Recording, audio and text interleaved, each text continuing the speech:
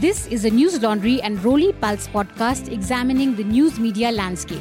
Rolly Pulse is a digital initiative by Rolly Books. Hello everyone, I am Chirag Thakkar, commissioning editor at Rolly Books, and you're watching this in collaboration between Rolly Pulse, brought to you by Rolly Books as well as News Laundry. This is the 5th episode of our specially curated video series on the media landscape in India. If you haven't already, please go press the bell icon and subscribe to Rolly Books and News Laundry on YouTube, where you will find the other 4 episodes of this series. You can also follow us on Facebook, Twitter, and Instagram. Today, we're going to be talking about viral news, listicles, and content that appeals to largely young, uber urban, millennial, post-millennial, and Gen Z audiences. What are some of the strategies that content platforms are looking at? What's the fleeting trends that is working today? What's working, what's not? Moderating this specially curated media series with Rolly Pulse and News Laundry is Abhinandan Sekhri. And Abhinandan is going to be in conversation with Satvik Mishra, Pragya Tiwari, and Andre Borges. Satvik Mishra started ScoopWhoop.com as an experiment along with some friends in August 2013. In less than 3 months, the media company got to 3 million monthly users. Since then, ScoopWhoop has grown from an experiment to India's largest new age media company. As of today, about 40 million Indians consume ScoopWhoop content in a month. Pragya Tiwari is a journalist and policy consultant with over 15 years of experience in journalism. She has led publications such as Vice India, Tehelka, and The Big Indian Picture as an editor, and has contributed her writings and reportage to several Indian and international publications such as Hindustan Times, Mint Lounge, Elle, The New York Times, and Al Jazeera. Andre Borges has been a journalist for about 8 years now. Over the last few years, he's ventured into video production and content creation, first at BuzzFeed India, handling their political and cultural vertical Dialogue, and off late at Pocket Aces with their non-fiction department Nutshell. Abhinandan Sekhri is co-founder of News Laundry, a reader-supported independent news media organization.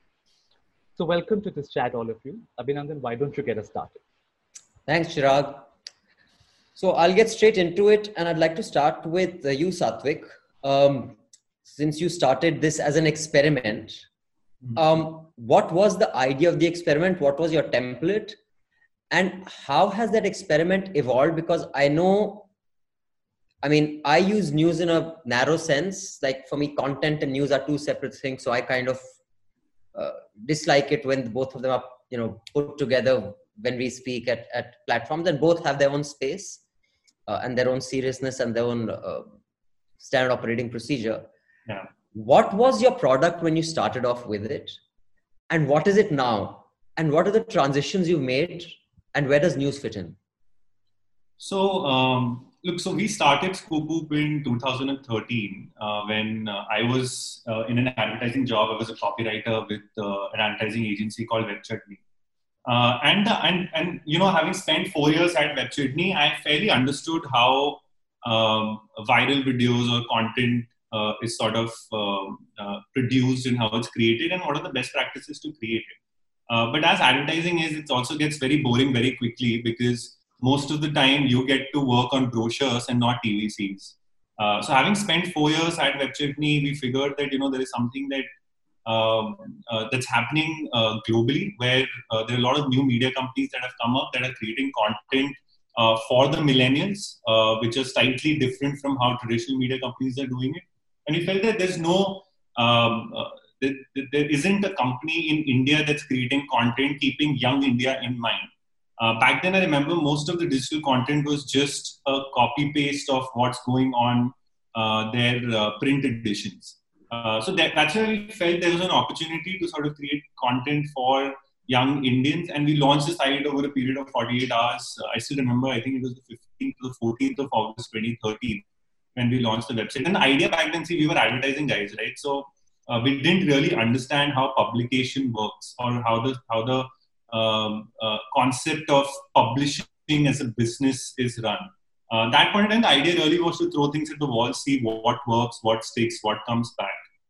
And we realized that, as long as there are 2 or 3 pillars that we stay true to, the content will, we can expect the content to travel wider and faster. These were very few simple pillars of content that I don't think has changed over the last 3-4 years. I think that execution style has changed, Maybe their understanding has changed in some way, but those pillars haven't changed. So one pillar that we very actively sort of believe in is that news is very subjective.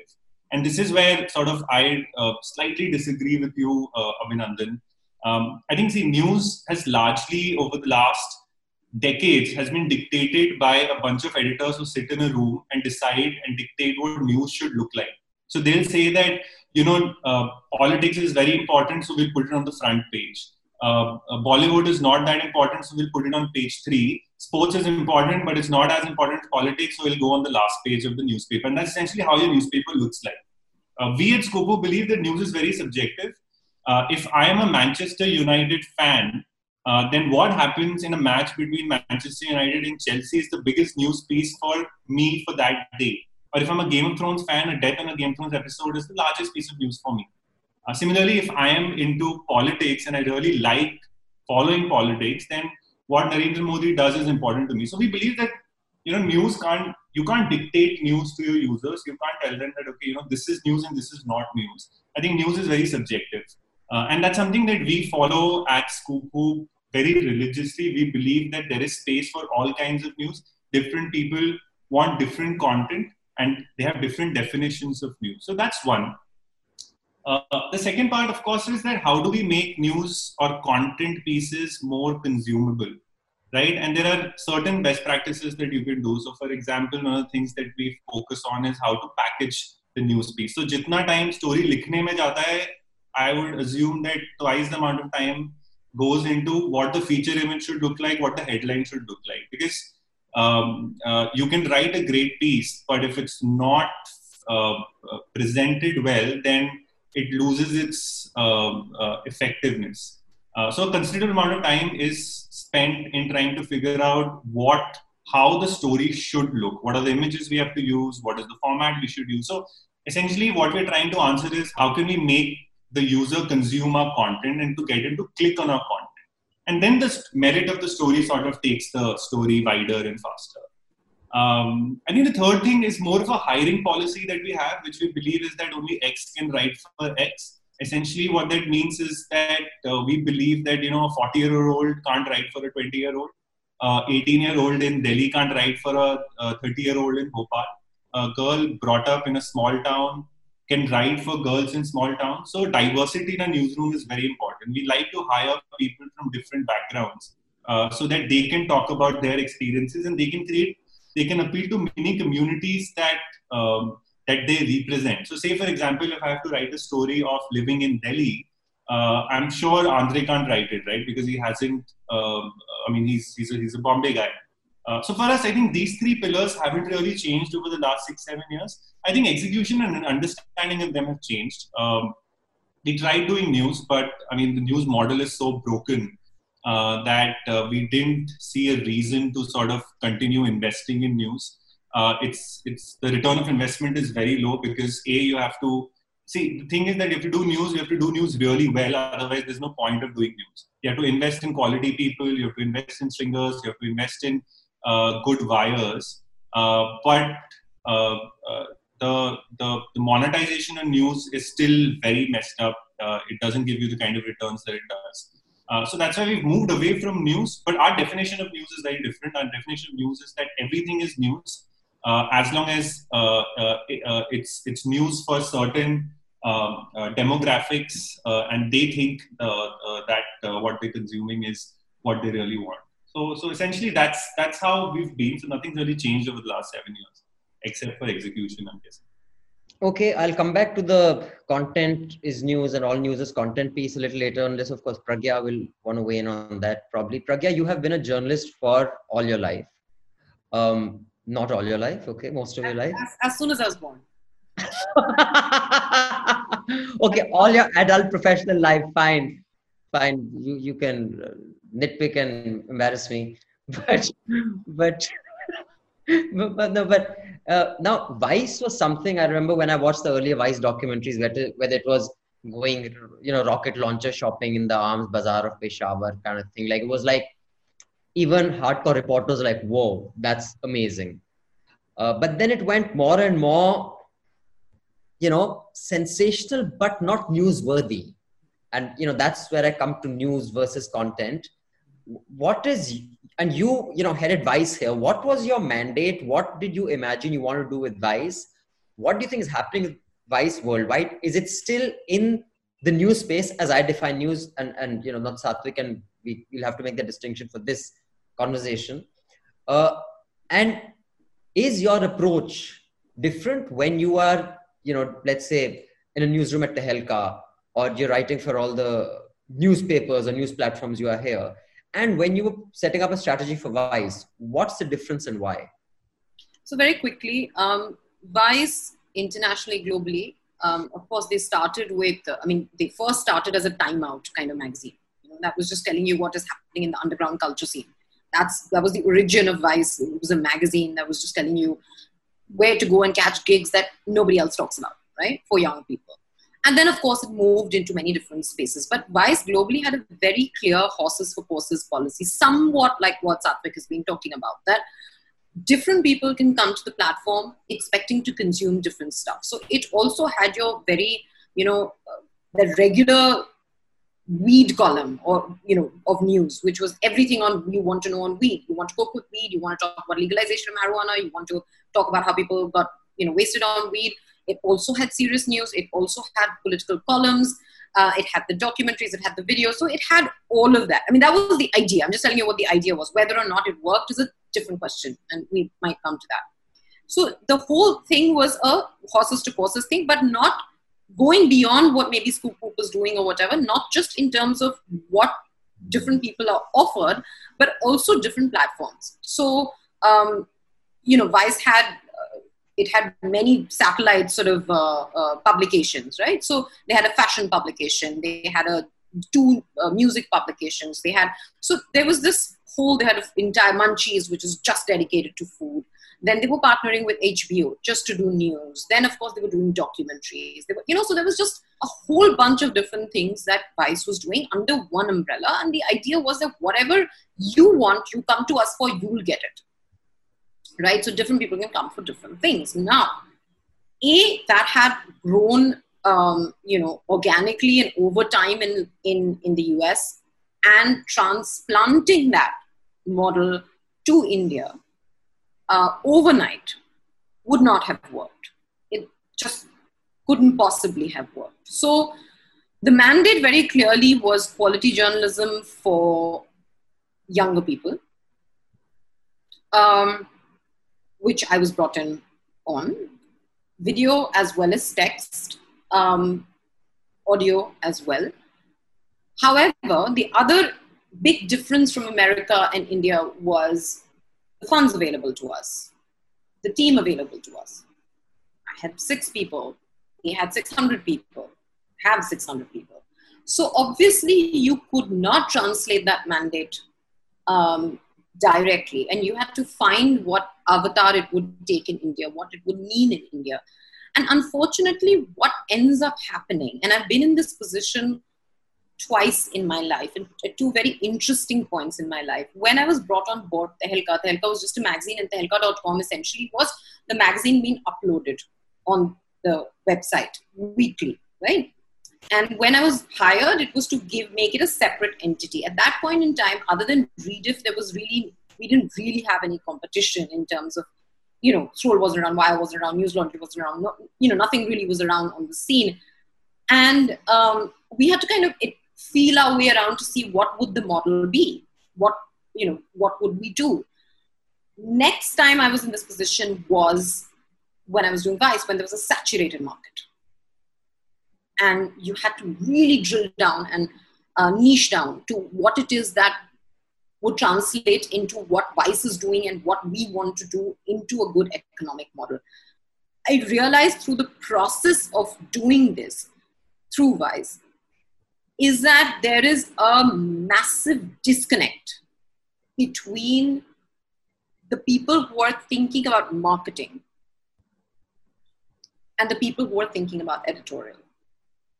And when that exists,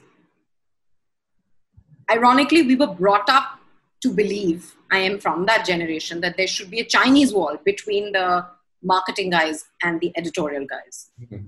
through the process of Vice, I realized that idea is completely outdated.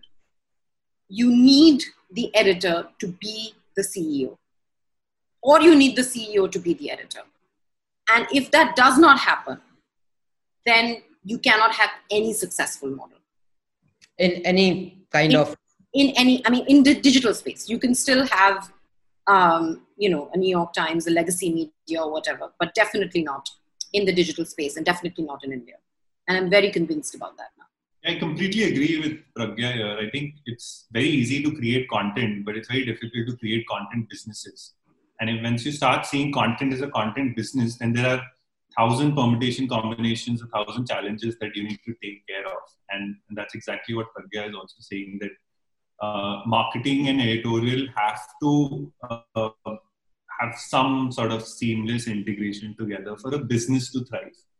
Sure. I'll come to that. And I'll also come to, why would they pick Pragya, who's basically a journalist, and not say someone like Sameer Nair? He's the guy, right? It stars when, the Peter Mukherjee's team that made Star this big content hub. Why would they not pick someone who's, cornered market with Saas Bahu and Sazish, if that's the idea? But I'll just come to that. So just think about that. Andre, you have been a journalist, and you also create, I've seen your videos on, what they call viral videos. I don't know what the correct terminology is now. When you, do you still describe yourself as a journalist, or do you describe yourself as a content creator or a producer? What in your mind is the distinction? And what in your mind is the distinction in how you approach journalism as I describe it, or the kind of listicles which BuzzFeed is known for, that the top 10 reasons to, live in Delhi or live in Bombay? I personally, I feel like putting people in boxes on the internet right now doesn't make sense. I do agree that when you say journalist, the information should be verified, the information should have sources, the information should have groundwork behind it and stuff like that. But I don't see a reason why a content creator can't also be a journalist. In terms of how they're putting up their content. So I'll give you an example. When we created Dialogue for BuzzFeed, the whole aim was because essays, long form pieces about things that were happening in the country and identities and stuff like that started doing really, really well on the website. And we had already started a video department that was doing, entertainment videos and stuff like that. So when Rekha and I, Rekha Jha, who was the editor-in-chief at that time, we discussed it, and she was like, why don't we open, a space where we can basically make long-form essays as videos. We started doing that at first, which we called social news videos, which were things that were happening on the internet, general social issues, all-encompassing issues. And then from that, I decided that we should also tackle like something that's huge in the country. And given that I already had sources from my career as a journalist, I had the means to contact, the cops or contact, people involved in the incident, stuff like that. So we could have vetted sources and create stuff on, say, Judge Loya or stuff that happened in Thoothukudi back in the day. Now the thing is, I didn't write the video as a straight fact news piece, because I knew the audience that BuzzFeed had, which was much younger people. So for me to break down what the issue was, I had to make it conversational, and I had to add in elements that we use this thing at BuzzFeed where we say, if you're making something, you have to make it as if you're talking to a friend. So the language has to be easily digestible. It has to be very different from how a news report would be. And I think that's the distinction with the content that I create versus, say something on like a legacy media like The Hindu or like HT or whatever it is. I think the problem that we faced strongly was the whole thing that Pragya was talking about, where it's editorial versus advertising. Because BuzzFeed came here as an entertainment company, and we came here without any affiliation to, say, a Times of India or, any mainstream news organization in India. So by that logic, we could only make entertainment content, and we started making news-based or, slightly hard news-based content. We were later on told, as the content started gaining steam, I think Dialogue gained a lot of traction on Facebook and Twitter. And because of that, we were actually informed that, you can't actually make news because by BuzzFeed, I wasn't a BuzzFeed journalist. Like, I wasn't part of BuzzFeed News. So technically, we couldn't be making news in India, which is why I'm sure that a lot of you have seen, like, I mean, I've left BuzzFeed now, but like their touch upon news content and touch upon what's happening in the world has completely gone down. Because they've gone back basically to their roots, which is creating only entertainment content and only touching upon, identities and relatability and stuff like that. I think that Scoop and News Laundry and stuff like that are doing exactly the same thing, where they're picking news that would, attain to different demographics of the population.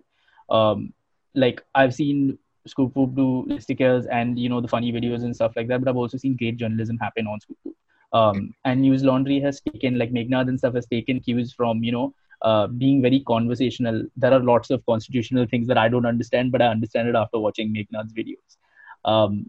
So I think there isn't a distinction as such in terms of how or where you're getting your news. I feel like what is the best for you to understand that topic and for you to gain more awareness is what a lot of the platforms are doing these days. I feel like a lot of young people are understanding very conversational videos rather than reading like an op-ed or a think piece, which might work for the older lot that have more information about the subject. So content creation and journalism for me doesn't necessarily have to be two different things.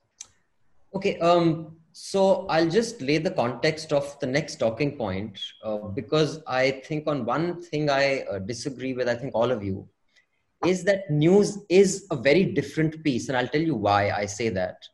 Having set a production house, and I used to make food and travel shows for channels, which is what I did for most of my professional life until I started News Laundry.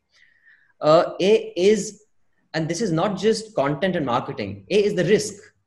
The risk with news is huge. You're taking on powers that could shut you down. Now, would I want to, when I was making Highway on My Plate and Twist of Taste with Vineet Bhatia and, Roti Rasta India, that risk was not part of my plan. There was no cost associated with it. So the professionals I would get, the due diligence I would have, instead of हींग मैंने जीरा बोल दिया, I'm not getting a legal notice for that.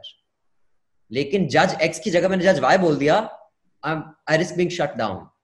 So the whole approach to your enterprise, and I'm talking about from an entrepreneurial point of view, which I guess is more Satvik and me are similar on that. The strategy you deploy for hiring people, the kind of costs you put aside for different, spends is very different in news.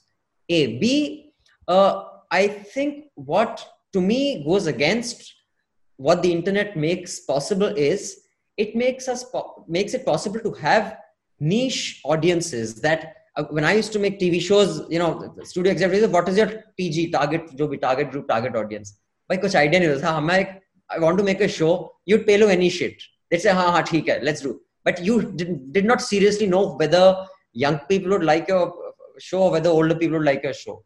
Eventually, if it did well, it did well. And honestly, till date, I don't think any studio executive had any idea that who is watching this show. But with the internet, you have niche products for niche audiences. So when you say that people can come on Vice or Scoop and we'll cater to everyone. If you're interested in weed, you can get weed. If you're interested in politics, get politics. I don't see how a commercial proposition can be made on that back, because then there is no incentive to spend on ground reportage where traffic is your only metric. And that is one logic to the commercial viability of your product. So from commercial viability to your hiring policy to your spend, isn't it very different? And secondly, no one can cater to everybody. And the internet actually, in my view, is a tool that makes it possible not to go down the broadcast route. That if I want the market, I have to have Big Boss or KBC. I have to have it's an all or nothing. So that's the context. So on that, Pragya, you come in first. When you said that, we'd like to catch everybody's attention and we have something for everyone, is that really possible? And if someone gave you that mandate, I take it, if I was getting paid by channels like I would for shows, but in my head, I knew that's not a sensible proposition. Okay, quick points, okay, because this is a big topic. Completely agree with you. Sadly, do not disagree with you on this. News and content are completely different things, completely different beasts, okay? I have been a news editor with Tehelka, and I can give you examples on what that involves when you're an editor with news. And this is the first time we're going into a website and digital news, so which means it has to be live. You can't wait till tomorrow morning to publish something. Okay, and the challenges are entirely different. I was sent Radia tapes. I said no. I took a risk. Published it. You're making those kinds of decisions, right? That's just one example, right? But I can give you 100 such examples of what that entails, and what you say yes to, what you say no to, how you report it, your responsibility towards your journalists, not just towards the news. I mean, everything. It's a completely different kettle of fish. Okay, it has nothing to do with content. When it comes to Vice, therefore, I knew that model was not going to work in India. So what I wanted to do was, again, very much like Satvik, the first thing I said was we're not doing news, because same reasons that Satvik spoke about, which I don't need to go into again because we've already got them. You know, it's not viable.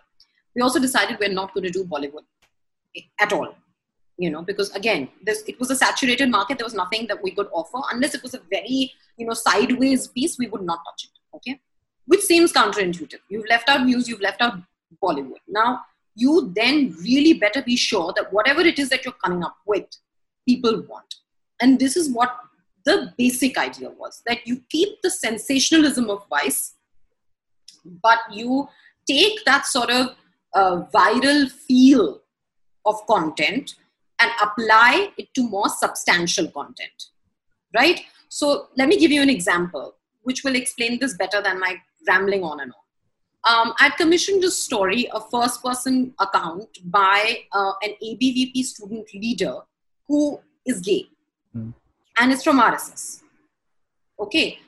What his struggle has been, why he joined the RSS, why he supports them, what it is like for him to be gay and not tell people in the ABVP that he's gay. Now, when you put that out as a headline, it is, of course, it's slightly clickbaity, right? But at the same time, it really goes into a lot of very serious, substantial issues about political identity, sexual identity, the intersections between them, what young people are grappling with, okay? Then we done a story, these were all canned, by the way, but we spoke to about, the mandate was to speak to about 5,000 young Muslims across the country and ask them what their anxieties are today, boys and girls. What is it that they feel anxious about, right? And then we were clubbing these anxieties into different corners. We were approaching sex in a very similar way. And sex was going to be a massive, massive part of what we were doing, but using sensationalism to deliver really meaty, substantial pieces that were saying a lot about the world that we were living in, and also representative of a wide array of Indians, not just the Delhi, Bombay, Bangalore Indian, you know, an Indian in Aligarh, an Indian in Kanpur, an Indian everywhere. That was the broad idea. However, to come back to what I was saying earlier, you need that synchronicity of vision to be able to market this. Right now, one of the people who we got for marketing was from Scoop. The other person who was leading the marketing effort, who was our CEO, was from India Times. Now, you cannot, Scoop does what it does it really, really well, but you cannot use that to market this content. And I think it became increasingly obvious that the only person who can actually market this content is me and my team. Yeah. Because we're the only people who really believe in this content.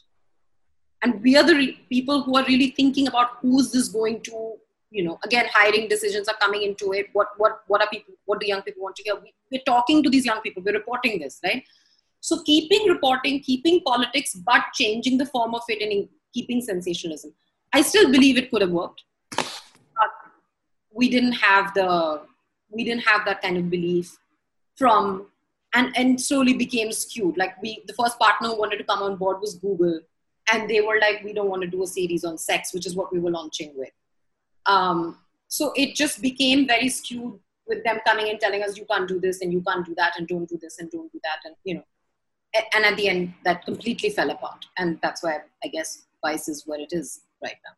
So, Satvik, yeah, costs versus revenues, hiring decisions, isn't it very different, the entire logic of the two? See, I think I'll try to give you a sense of how do we look at content. And there's another point I want to make on journalism versus news, but I think I'll sort of discuss this first. See, I think what keeps the light on at Scoop is the 90% of the content that we do. And that 90% is our bread and butter. It's geared towards getting clicks, getting users to the website. It has a direct impact to the revenue. Because we're able to do that 90% really well, we're able to invest 10% into things that we believe should be invested in. So, say for example, some of the stuff that Sandesh does on Scoop Unscripted. Now, that thing doesn't really make any money for us, except for a few dollars that come from YouTube, and that's peanut. I mean, we all know what YouTube revenue sharing metrics are. But we're able to, that 90% of content that we create, which is geared towards sports, travel, pop culture, Bollywood, entertainment, that's the one that's bringing all the users to the website. That's what's paying for our salary. That's what's paying for the office rent. That's what's taking the company forward. The other 10% is the credibility builder, as we like to call within Scoop. Invest in properties that you believe are the topics that you want to talk about, that you would personally be a fan of, and also that builds credibility for the brand. And I think a large part of the success of Scoop has been in trying to make this 90-10 split work very well for us. Some of the documentaries that, for example, we worked with you, Abhinandan, on Chase, that didn't make any money, but there was almost a CR of investment in that. Now, how do you account? Because at the end of the day, when you look at the P&L, how do you account for expenditures in that direction? I think that only works if you. And I think most content businesses, I think if they're able to figure out that what is the 90%, what is the 10%, I think they'll be at a good spot.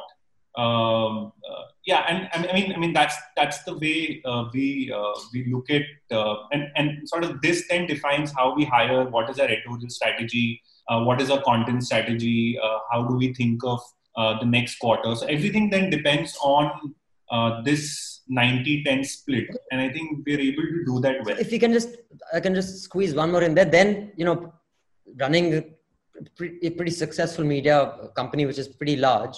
Let me pull further out. Let's look at it just from a valuation and as an entrepreneurial venture game.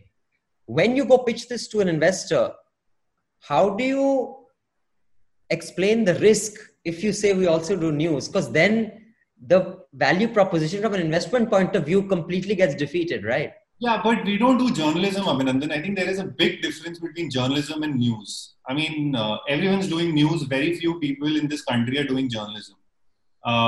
We look at it like that, right? We're a news and media company. We're a news and entertainment company. We're not a journalism company. We don't do what The Wire does. We don't do what News Laundry does. We don't do what Print does. We are in the business of creating content. But does it impact how investors look at you? Are they more wary of touching you if you use news? Even forget journalism, even using news. Investors only look at one thing, right? They only look at numbers. How many people come to your platform? What is your revenue potential, and how big can this be? I don't think they really give a fuck about what content you're doing. I mean, there are media companies that are way more valuable than Scoop who are doing what I would personally call cringe content. But then who am I to sort of, as I said, the content is very subjective. So they don't really care about it. Of course, there are some challenges with that FDI rule where foreign investment in news companies can only be a certain percentage. So anyway, for any Indian media company that's looking to raise money, positioning itself as a news and journalism product is a bad idea. Well, yeah, I think we should actually do one purely on the regulatory framework, Chirag, because it is so bizarre that if someone can explain that. So now, coming to the whole journalism versus content thing, one is from an entrepreneurial point of view. As a professional who is, let's say, producing stuff for BuzzFeed, what Satvik called the credibility builder, for us, it's also 90-10. Our fun videos, our mocking videos and stuff, that's 10% of our content. 90% of our stuff is reports. And the traffic on our fun stuff is way more than on our reports. But that 10% is to suck them in for this 90%. And yours, I guess it's the other way around. Yeah, But Abhinandan, you have a better revenue model, which is subscription. I wish I had invested in a subscription model 5 years back. You have a robust revenue model. We are unfortunately dependent on advertising. Yeah, it's never too late, but we should exchange notes. It's been a good 2020 for us, at least on the subscription front. So Andre, are you concerned about how you are perceived by, let's say, a prospective, commissioner of content, or a commissioner of someone wants to commission a series?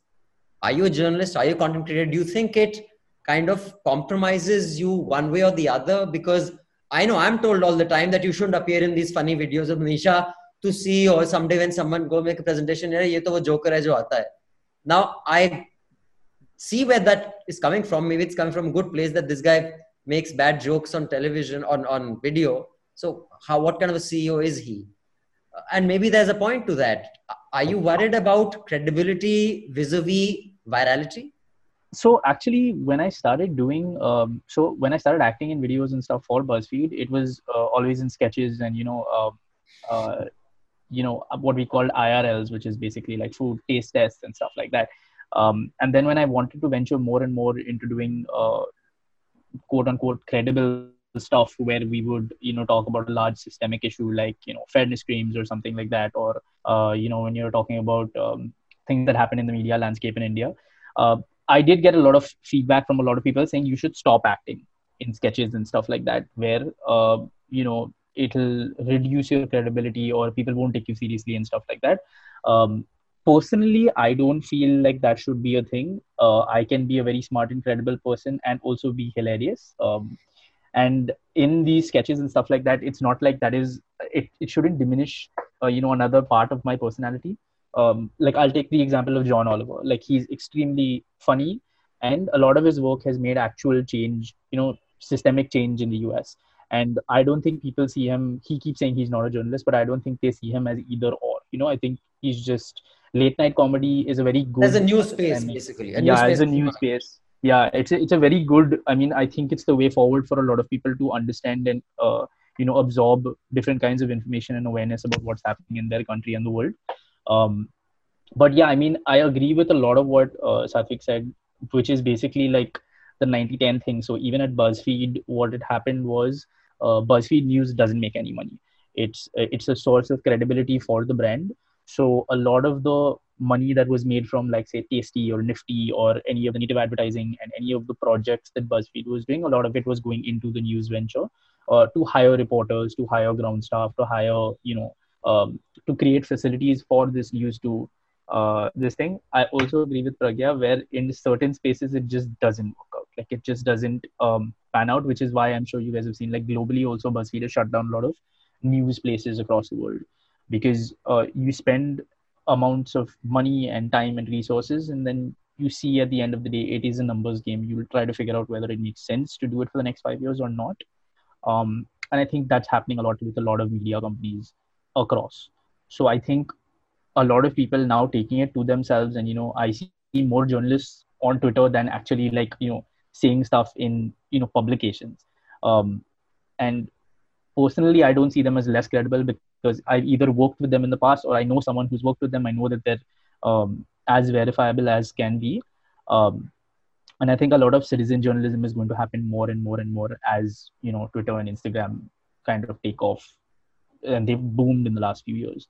I don't know if that's a good or a bad thing, but I'm just saying a lot of my news is consumed through social media now. I do not actually go to News Laundry, the website. I find links on Twitter and then I click on them. Yeah, I think it's a bit of both. I think there's good and bad there. But just winding up quickly, Pragya, if you could just quickly, any concluding thoughts on which way you think this is going to evolve?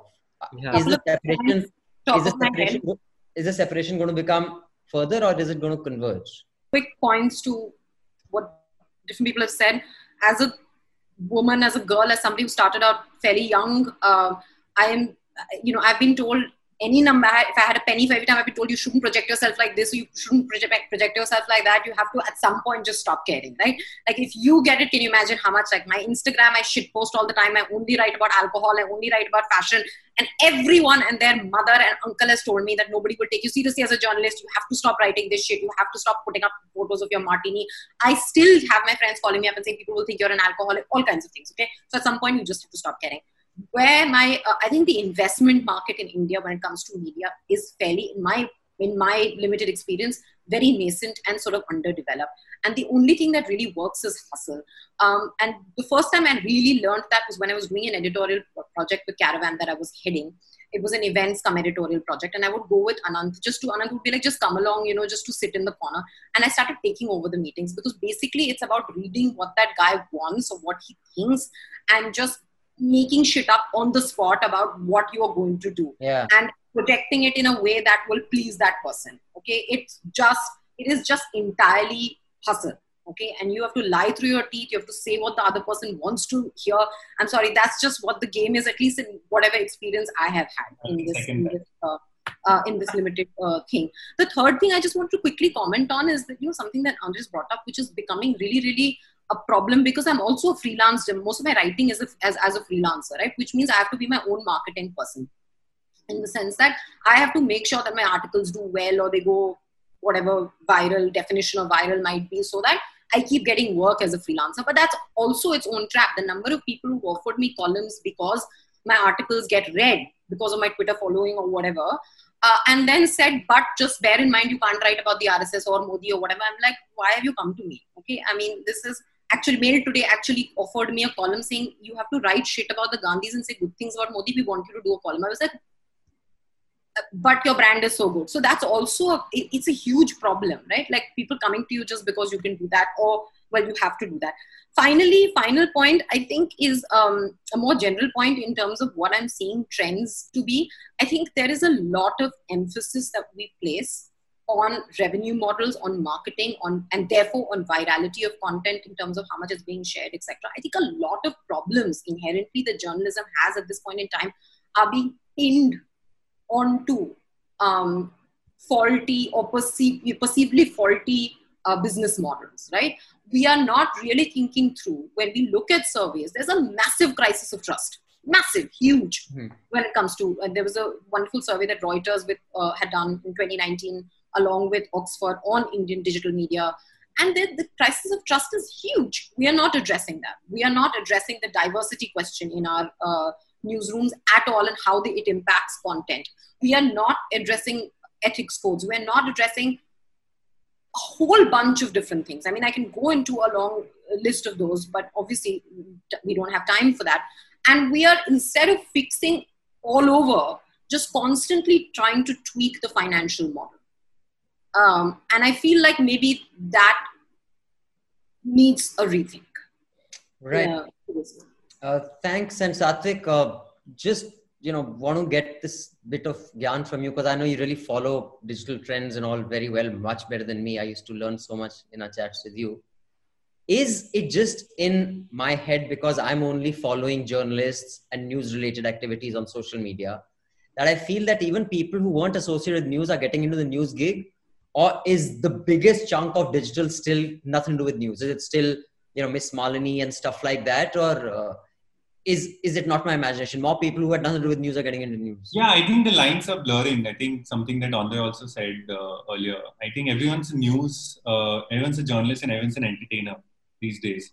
And I think those two have just combined. I don't think there is news without entertainment will be difficult for people to consume. And that's the trend that we see in TV news, especially in TV news.